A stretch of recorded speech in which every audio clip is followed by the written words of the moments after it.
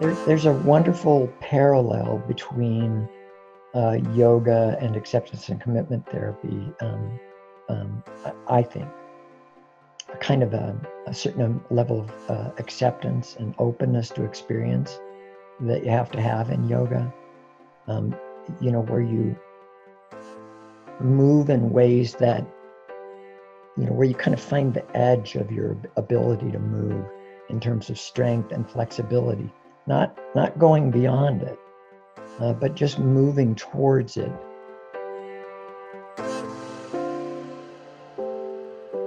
You're listening to the Wisdom for Wellbeing podcast, the show that blends science and heart to bring you evidence-based tips and tricks for cultivating a healthy, wealthy, and meaningful life.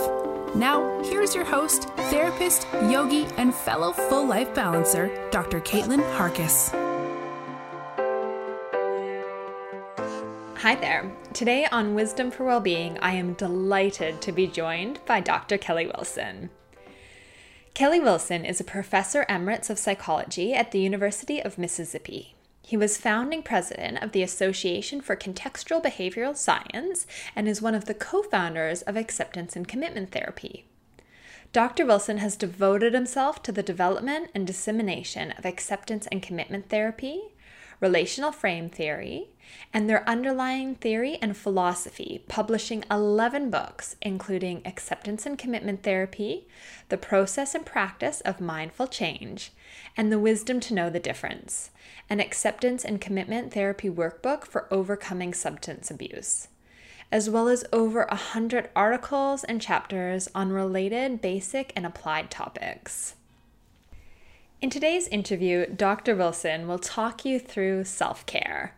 He shares about his first yoga class and really highlights the idea of how we need to go gently with ourselves, kindly with ourselves.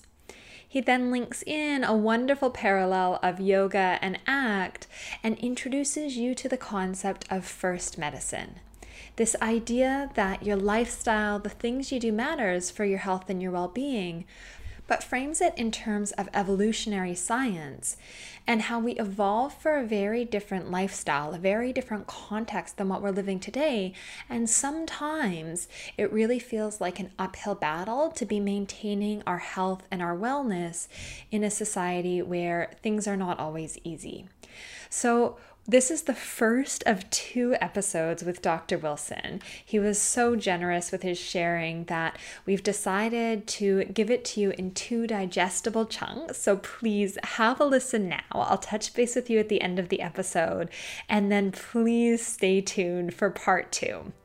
But without further ado, here's Dr. Wilson now.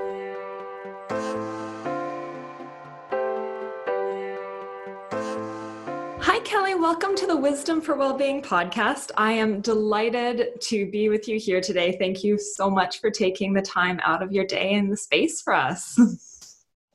I'm very happy to be with you, and it's always a pleasure to find somebody who actually wants to have me talk about the stuff that I'm wildly interested in. Well, myself and my listeners are incredibly keen. So I'm really keen just to maybe start off with giving a little bit of context to who you are and how you came to this place of lifestyle medicine. Yeah, it's a kind of an odd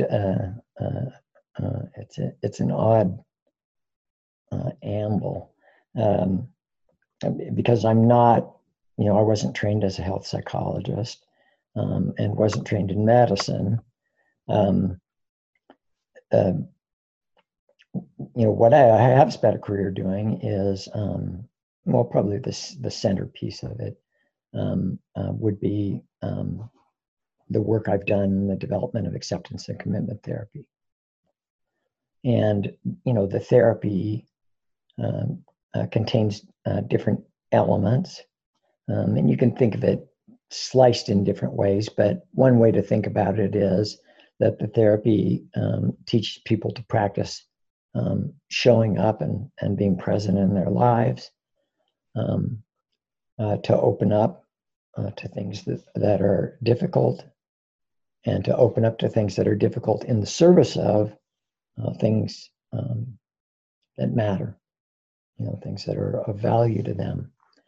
And I, for many years, I taught the values portion of this work, which has always been kind of the center of the work for me, in this way that sort of said, you could choose any of these values that you want to work on, that would make it worth showing up in your life, that would make it worth bearing pain in your life.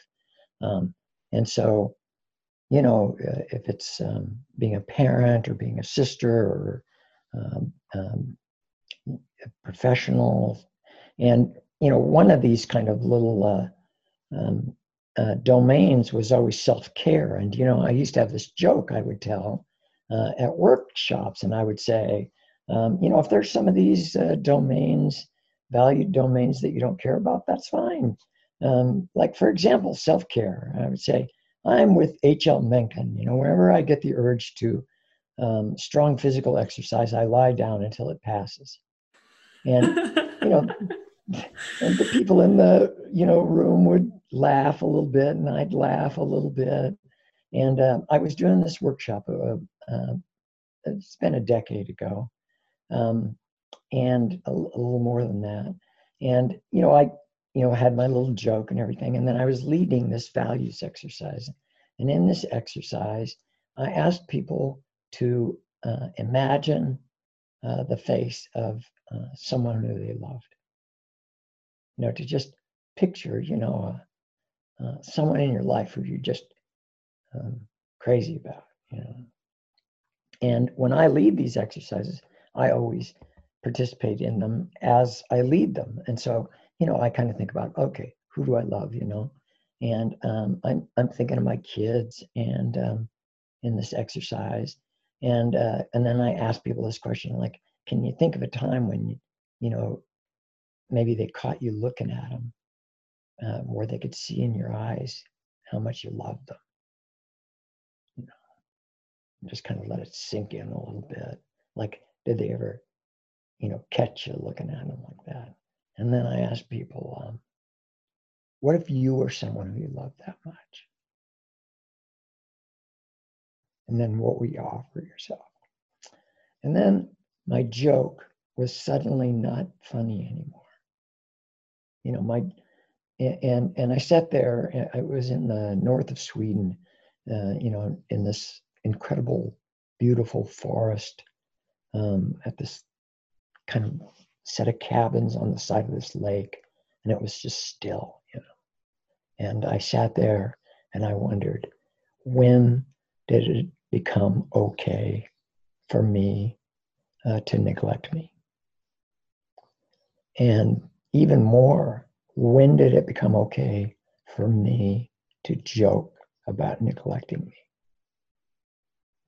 Because I would never do that about someone I loved. Never. I wouldn't tolerate it. Not for 1 second would I stand for it.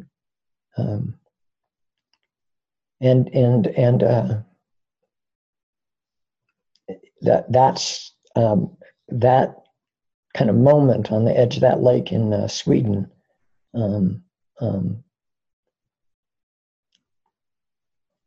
Sort of overturned me and really pushed my whole trajectory in a different direction.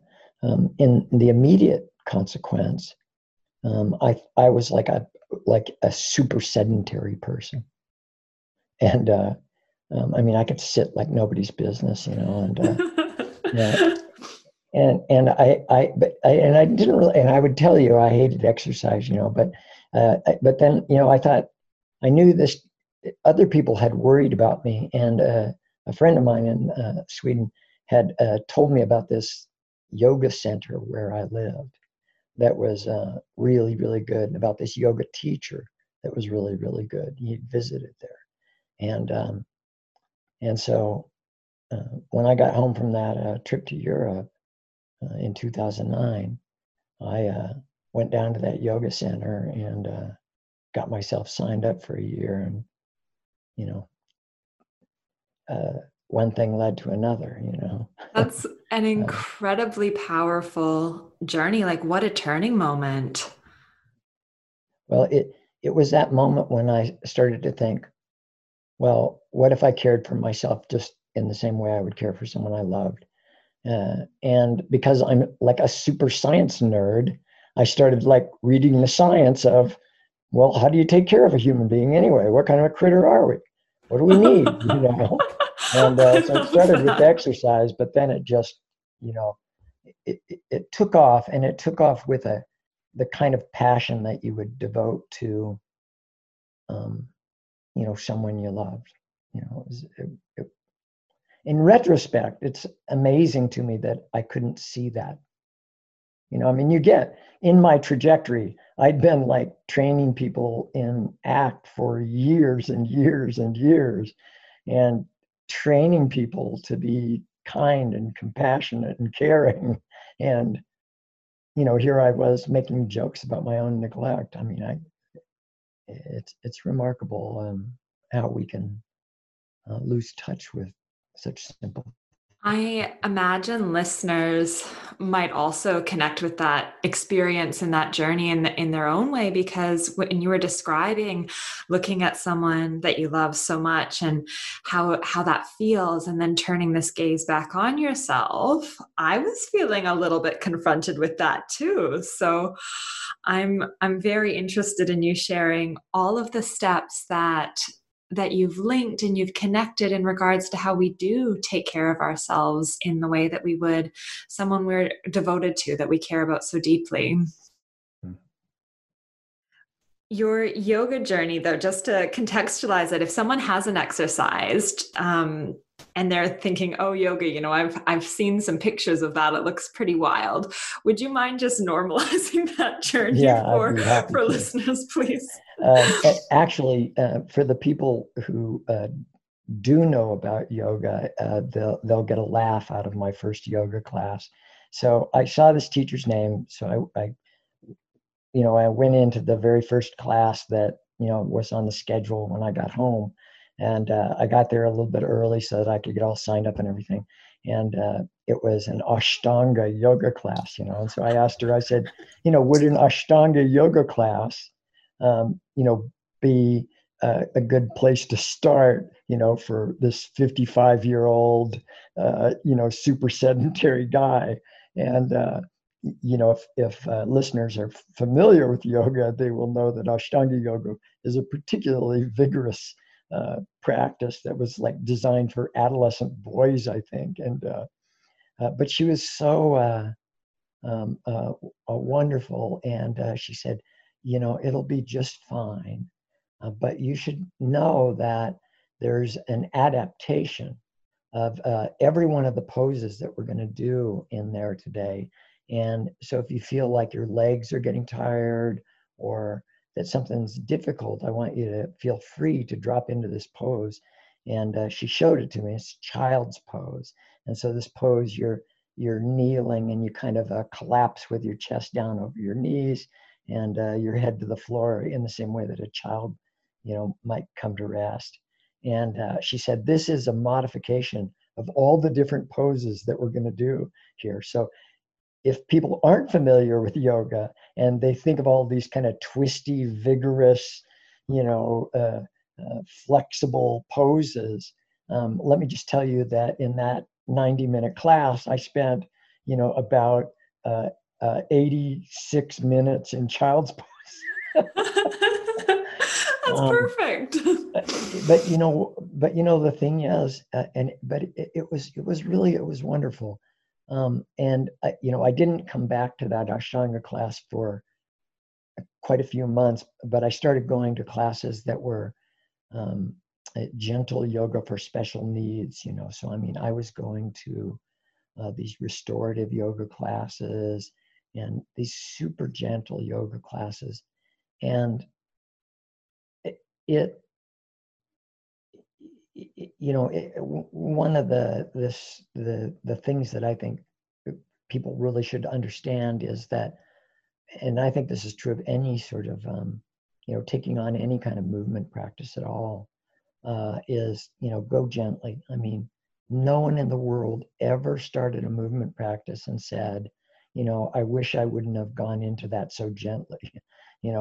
People take up running, they take up yoga, and they try to like push themselves.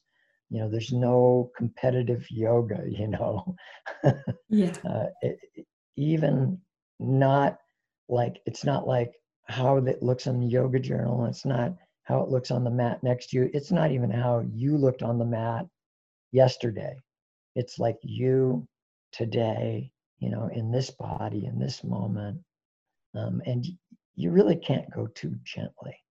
And I was fortunate to have teachers that were so, they understood where I was, and they really encouraged me to go slow, to go gently, to modify in ways that suited me. And man, I came back. It was like learning my own body. At the time, I thought it was like learning my body for the first time, but really it was relearning my body, because as a child, I knew my body. But in the busyness of life, I'd forgotten it. So it was a reconnection. Interesting how you called it a movement practice, and that it was something that was practice, that it was movement, it was a way of learning your body. And I guess I wonder with that, because you actually went on to become a yoga teacher. So I wonder how that blends with the work you do with ACT as well, because I guess this is all linked together, isn't it? Well, for me, everything connects to everything. So I wouldn't call myself a yoga teacher. I did complete a yoga teacher training, but it was really, and I had some ideas about actually teaching yoga, but I guess by the time I finished the training, I kind of thought, I spend most of my time, and certainly most of my career, both inside the university and out in the world, teaching.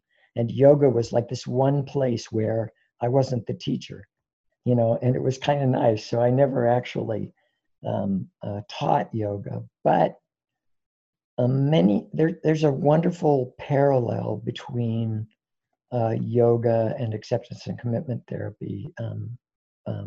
I think that there's a kind of a certain level of acceptance and openness to experience that you have to have in yoga, where you move in ways that, where you kind of find the edge of your ability to move in terms of strength and flexibility, not going beyond it, but just moving towards it. In fact, a really quite famous Ashtanga yoga teacher, David Swenson, who's marvelous, tells people to go 85%, he said, because that way, if you get a yoga teacher who's like a little too enthusiastic and they kind of adjust you to go a little further, you'll have that extra 15% in there still. So it's a good strategy. I like it. My thought when I was there is one way to think about yoga is a 360-degree mindfulness practice. And so there was that practice of being present in there. There was that practice of opening up to discomfort. And it was very clear for me right from the beginning that what that yoga practice was about love. It was about kindness. And so there was a value being served. So it wasn't discomfort for its own sake. It was a willingness to experience a certain amount of discomfort in the service of kindness. That's a beautiful lens and a beautiful way of experiencing that sensationality, that it wasn't that you were pushing to 100% or going to a point of like physical pain. It was about experiencing your edge, getting to know your body and working in a way that was loving and kind and compassionate. And you talked about, Kelly, how when you were little, you knew your body, that this was this relearning of your body. What was it like when you were little? Because I gather that in some ways it's connecting back in with that little Kelly who you would want to love and cherish and treat well. Isn't that something? It wasn't. It was. That was. It's interesting that you say that, because that's very much was my experience. Although I don't know, as I started it, that I planned it that way. I didn't really think about that. It was in the movement itself that, at the time, if you would have asked me, say, 2 years into that practice, I would have told you that I was learning my body for the first time. About 5 years into that movement practice, I began running, which I used to have this whole rant about how much I hated running and how I thought people who ran were like insane, and I see them on the sides of the road and they look like, like looks like some kind of torture, and everything. But about 5 years ago, I started running, and I'm a creature of extremes, I suppose. My mother always said I ran hot and I ran cold. So anyway, I started running, and I kind of fooled around a little bit with running on roads, and I was able to run a bit and to actually run enough to feel the sort of exhilaration that a runner feels, and I remember the first time I've experienced it, it was sort of like, oh my God, I've discovered runner's high, Now I recognize that I was, that other people had discovered it first, but still, it was pretty exciting for me. I was like 60 years old, and I'm like, oh my goodness, this must be what those people were talking about, And I wondered, like, well, why was it? And I think that the reason that I was able to discover the kind of joy of running was because that 5 years of yoga had attuned me to my own body enough that when I began to run, I was very, I was strong. I'd practiced yoga, probably 6 days a week for the 5 years before that, and generally a pretty vigorous flow. And so when I started running, I already had a body that I was very in touch with, and that was fit and strong. Very quickly, I switched to trail running because the roads just seemed boring. And then I had a couple of small injuries. And of course, being a science nerd, I just started reading everything I could get my hands on about running and biomechanics and innervation and all this, I'm a nerd. I just can't help it. And It's amazing, the science of running. I like it. Oh my goodness, you can't believe all of the interesting stuff out there. So one of the things that I came across was a guy named Lieberman, who studies barefoot running. He's at Harvard. And I discovered a host of books and scientific studies that were examining people who ran unshod. And by that, I don't mean minimalist shoes. I mean with no shoes at all. And of course, there are, hunter-gatherers still on the planet who, continue to live their whole lives without ever putting a shoe on their feet. And so I started experimenting around with that. And again, just going incredibly slow and really feeling my way along. I ran like a little kid runs. I didn't worry about pace. I didn't worry about distance. I'd run a little bit until I'd get kind of winded. Remember when you were a kid and you'd run, and your side would hurt a little bit, and and then you'd walk for a minute, and then somebody'd go running by you and you'd take off again. Well, that's how I started running, and it was out in those woods, barefoot, that I remembered this whole childhood that I spent running in the forests of Western Washington. And I thought, I haven't always hated to run. You know, I learned to hate running when I went to school and they forced us to run. But when I was a kid, I mean, we took our shoes off at the end of school when summer started and put them back on, you know, when school started at the end of summer, and, you know, spent the whole summer like that. And it's the most natural thing in the world. And so I've been a barefoot trail runner, and that imagery of the child really came to me powerfully in the running. So the yoga really prepared me for the trail running, and the trail running, it was just so like, oh my God, it was like I grew up in a rural place in Western Washington where the nearest forest was pretty much just out the back door. That's My incredible. brothers and I just ran wild through the woods and, you know, rivers and hills and climbing trees.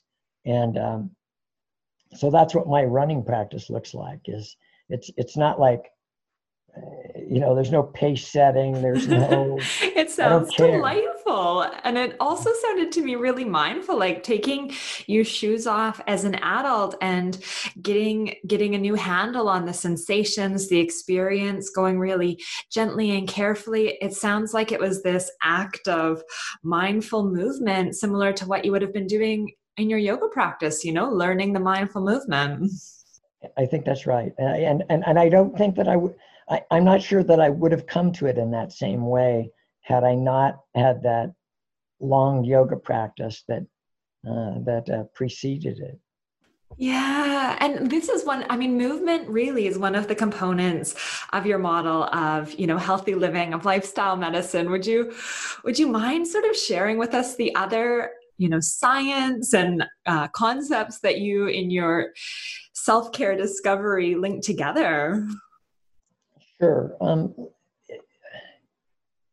I'd be happy. I've got a little chapter that I think I sent you before, and we just won't worry about the publisher too much, and we'll just let people have that sample chapter, and maybe if they like it, they'll go buy the book. So you can make it available to people That would tomorrow be night. fabulous. So listeners, head to the show notes, and that's so generous, Kelly. People are going to love reading that. It was so inspiring when I read it. So Well, thank it's my you. pleasure. That's so generous.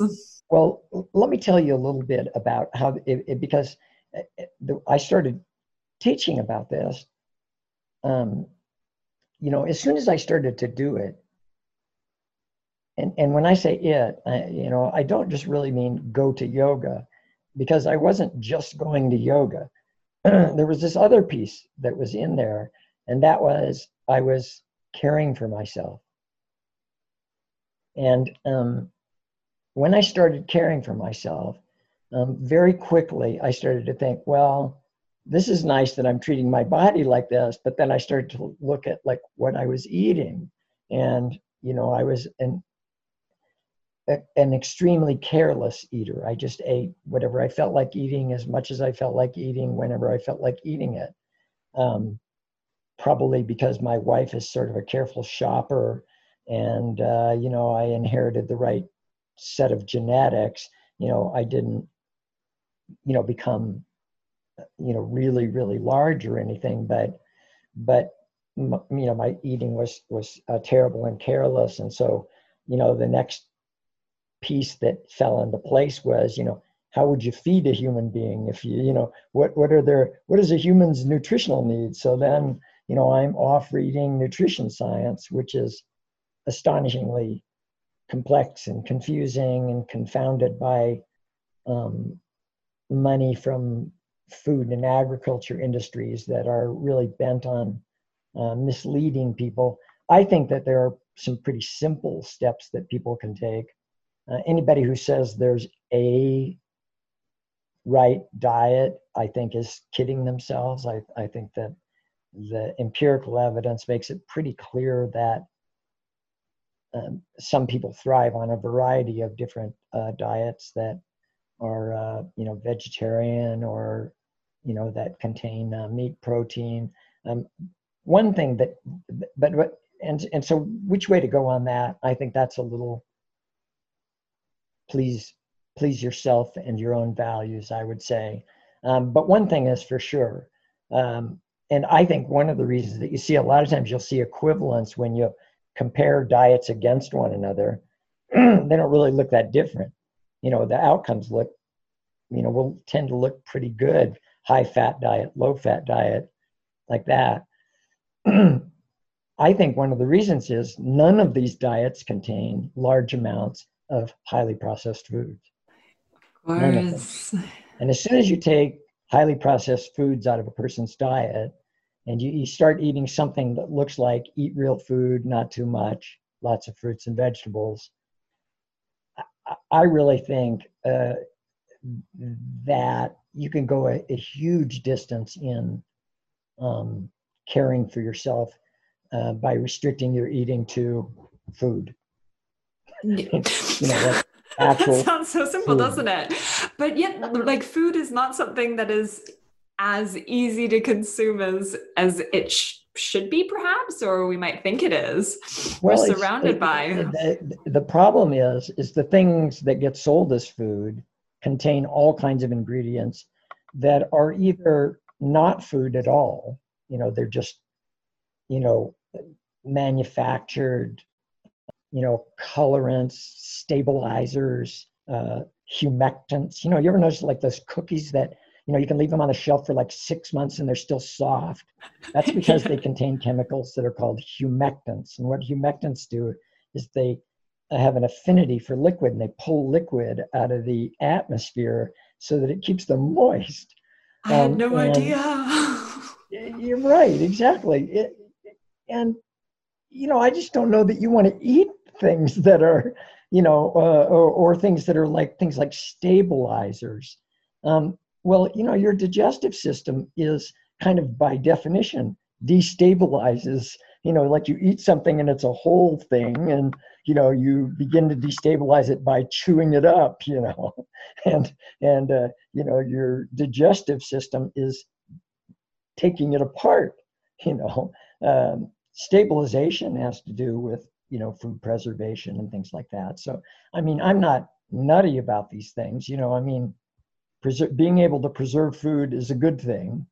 But, the problem with these really highly processed foods is that they often contain things that aren't food and have no nutritional value, some of which have cause harm, and some of which would not be harmful in and of themselves, but they've never in our evolutionary history been available in such quantity. Yeah. For example, sugar, added sugars in foods, never in human history have we had access to the quantities of sugar that we have access to right now. So they contain things that in our evolutionary history were sort of rare and fine as a rare thing. And they contain very little of some of the things that were very common. So they take the fiber out, which was extremely common in all the kind of vegetable matter that we ate. They add sugar in, which was extremely uncommon. And our bodies have not evolved at the same extent as, this easy consumption of processed food. Our environment has not, I guess, evolved in such a way that it's conducive to how we process food, for instance. Is that right? What's the evolutionary component in this? Yeah, if you sort of look at it from an evolutionary perspective, like access, if you look in like at the United States, if you go from like colonial times to the current era, and the numbers will be a little wonky because it depends how you make the estimates. But I've seen estimates that suggest we ate as little as a few pounds of sugar per year in colonial times. and that the average American is exposed to something like 90 pounds of sugar a year, Oh my 100 pounds goodness. of sugar a year in a diet of highly processed foods.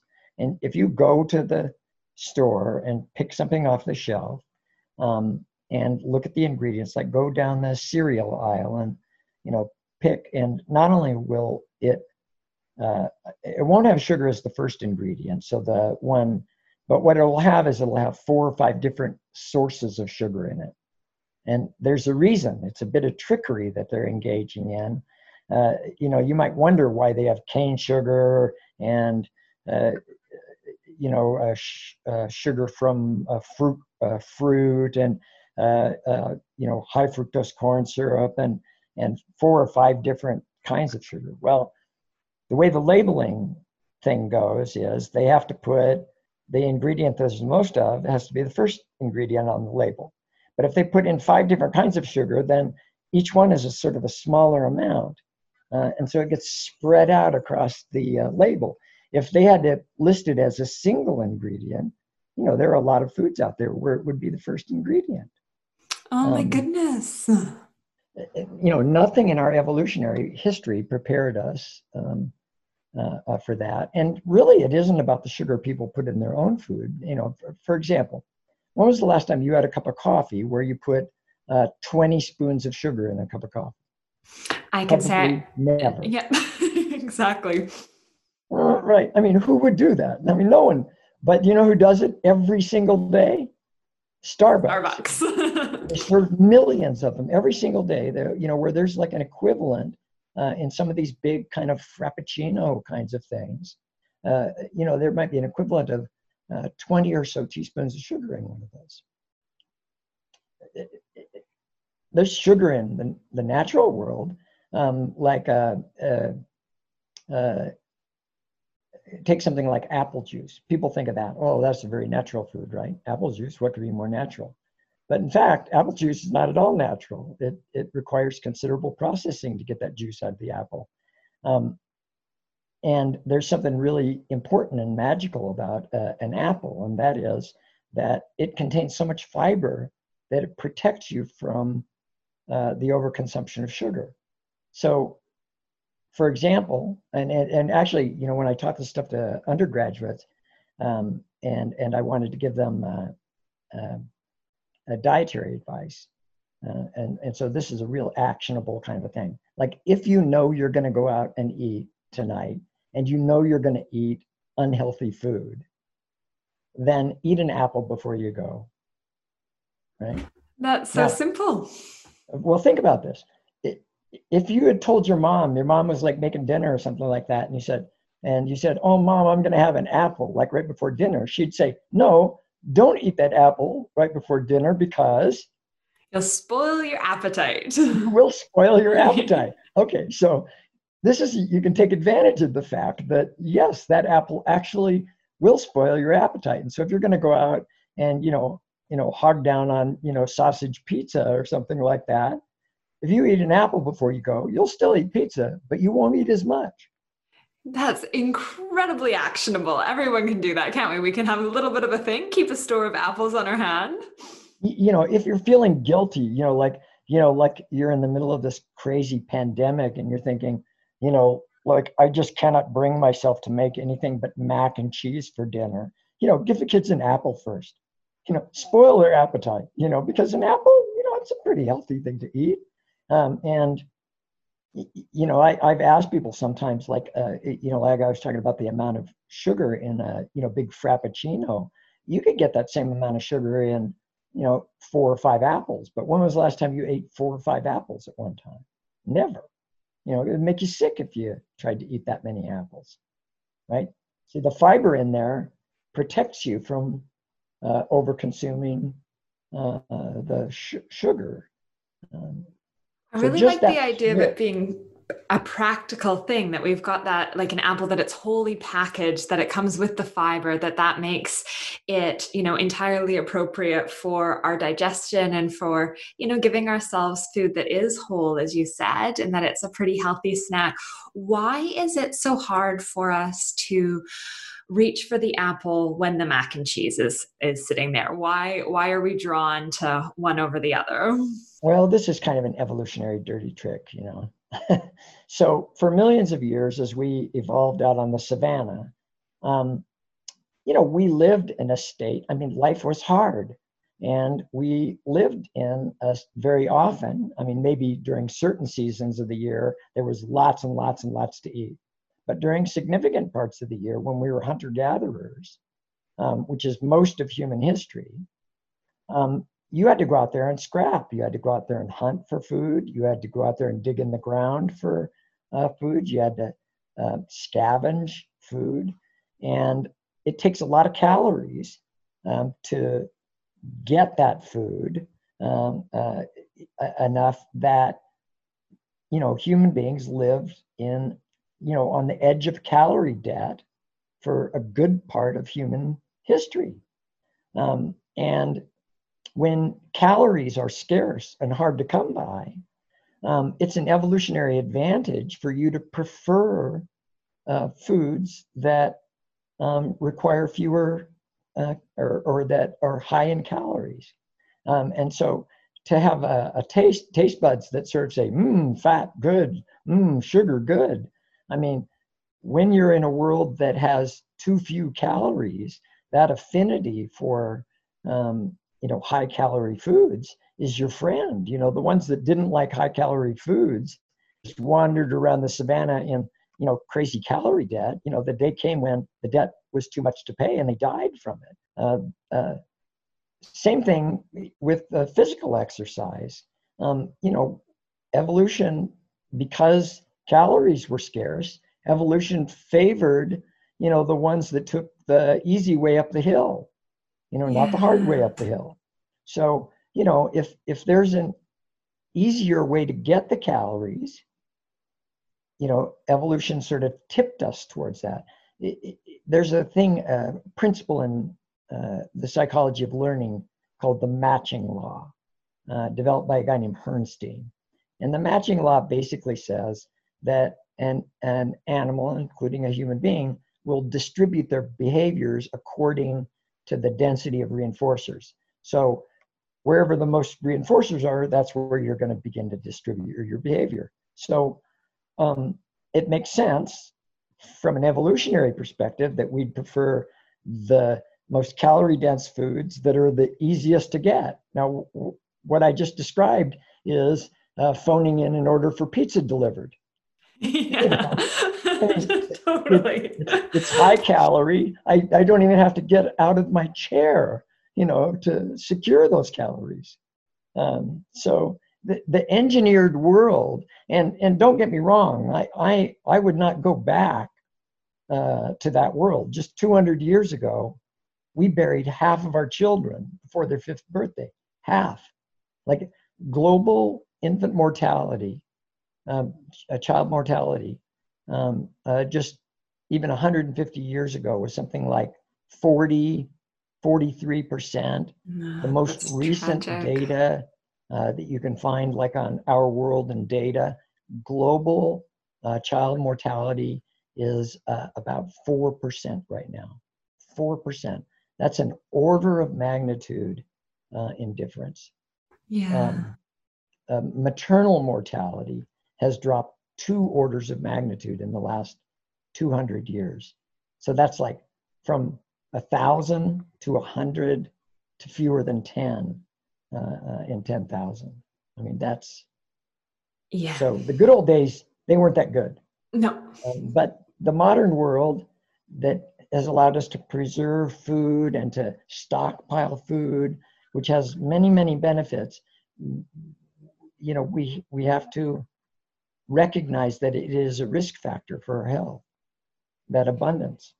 So the abundance, yeah, because we are trying to conserve our calories. So, you know, the ringing up, getting the pizza kind of takes care of the pizza delivery, as well as providing us something that, you know, is scrumptious in the sense of dense calories. Those of us who well, I mean, all of us right now, let's face it, COVID is global. I imagine that calling and ordering a pizza is something that, a few people have been doing here and there. The other thing that's going on is social disconnect. And I know that social activity and social connection really functions into your first medicine approach. Would you mind sharing a bit about that? And maybe then we can come back to explaining some strategies to help get us through this. Sure, sure. If I had to make a guess at how I survived my extraordinary self-neglect, I would guess that the way that I survived is that I have been persistently embedded, for the last 35 years in a wonderful, loving community. And I've done work that is really a labor of love. I mean, I make no bones about it when I do psychotherapy, when I teach psychotherapy, that I love my clients. I love them. Yeah. And that work is an expression of my love. And when I teach therapists and I teach students, I love my students also. And the teaching of that work is an inaction of that love. It turns out that social connection, is as important to us as food and water. It is a good social connection will buffer almost any other risk factor that you have. There is, on the other side of that, social toxins that will put you at heightened risk for every other risk factor that is out there in the world, including things like viral immunity. There's a whole area of work that's called social genomics. And it's pretty readily understood from an evolutionary perspective. So for those millions of years of evolution, we lived in small social groups of, perhaps 50 or so.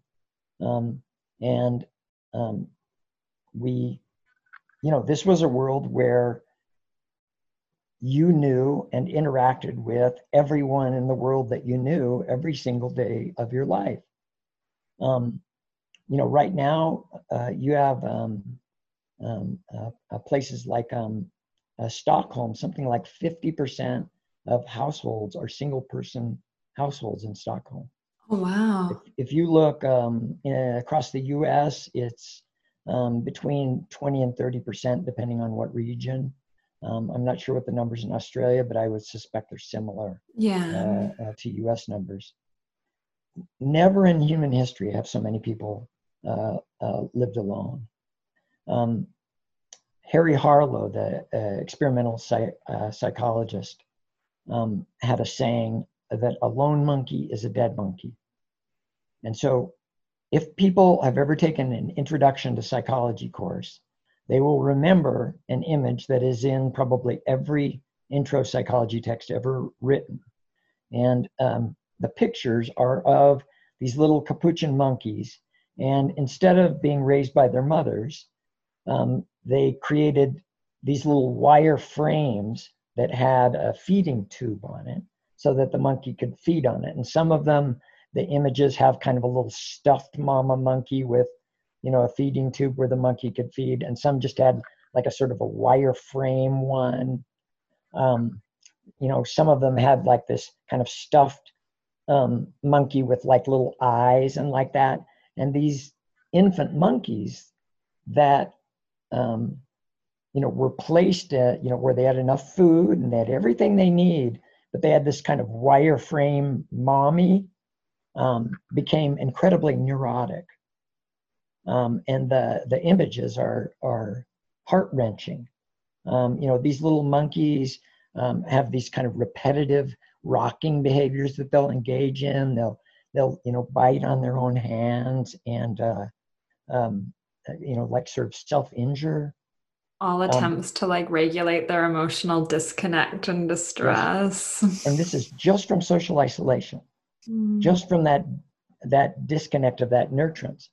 Now, people have seen those pictures, but the pictures that they haven't seen very often, and I think these ones are really important and really interesting, is if you took those little monkeys that were raised like that end up very neurotic and they're very under-socialized, if you put them in a colony with other, a colony of monkeys that are, different ages and like that, they can detect that little monkey is impaired in that way, and they'll actually be aggressive towards it and will injure or even kill it if they have a chance.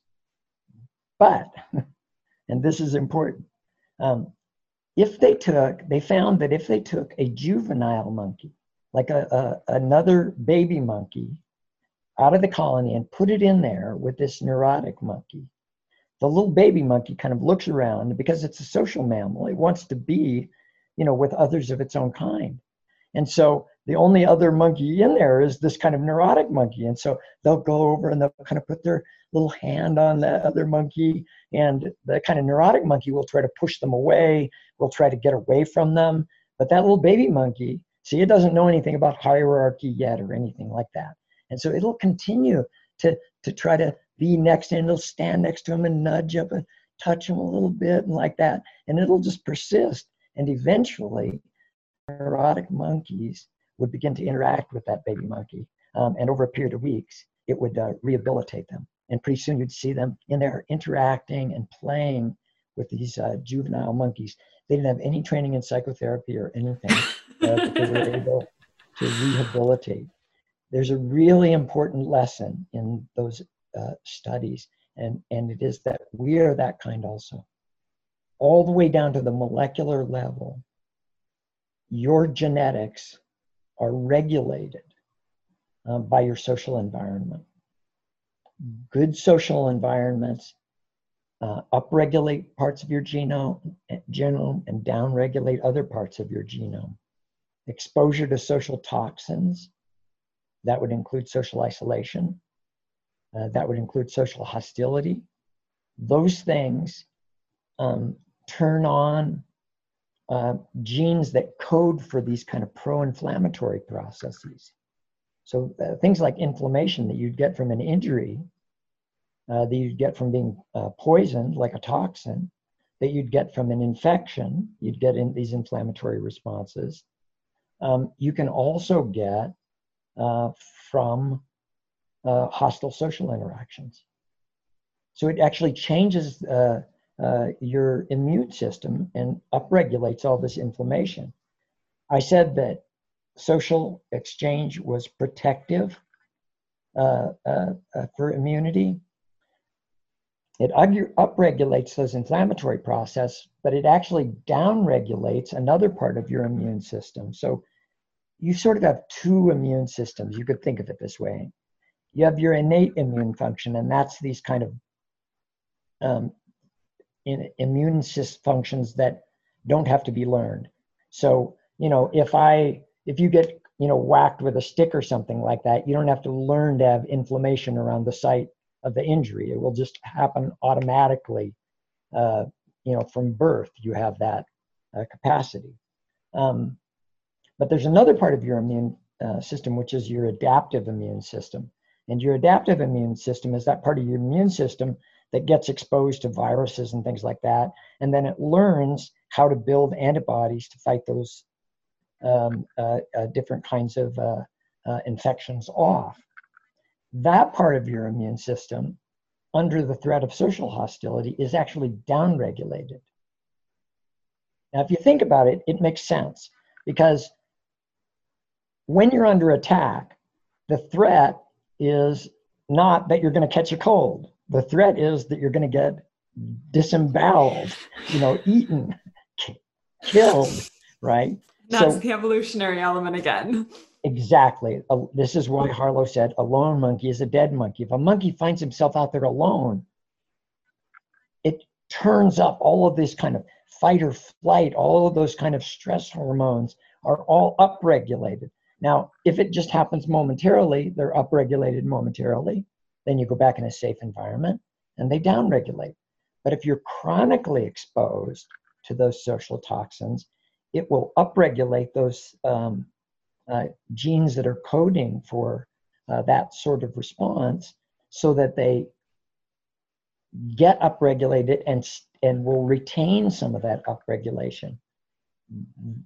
This produces chronic illness, that chronic upregulation.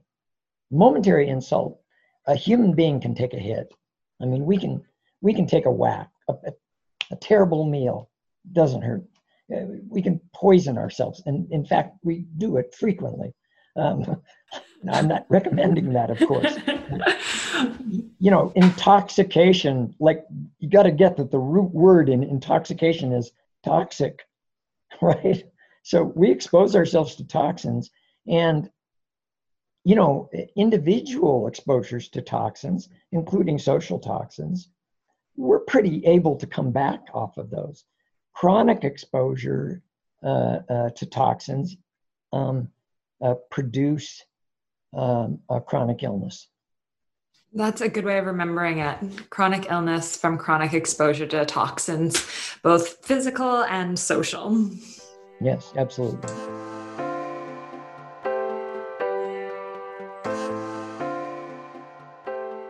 Well, there you have it. Part 1 of such a fantastic interview with Dr. Kelly Wilson on the concept of first medicine, of lifestyle medicine. And as Kelly has so generously offered to you a wonderful chapter summarizing first medicine and evolutionary psychology in the acceptance and commitment framework, please just head to drcaitlin.com to be able to download that book chapter. Also, if you've connected with Dr. Wilson, please check out his books. If you've ever experienced any sort of anxiety or overwhelm, which I know I certainly have, his book, Things Might Go Terribly, Horribly Wrong, is a brilliant resource, as well as his book, The Wisdom to Know the Difference, which explores addiction, something that Kelly is very open and transparent about having suffered and experienced in his own lifetime. You might also like to check out his webpage, onelifellc.com.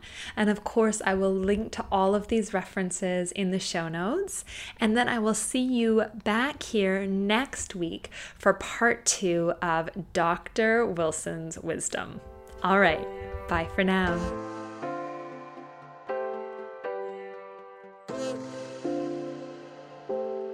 Thanks for joining us this week on the Wisdom for Wellbeing podcast. Please visit drcaitlin.com to connect, find show notes, other episodes, and to subscribe. While you're at it, if you find value in this show, we'd appreciate a rating, or perhaps simply tell a friend about the show.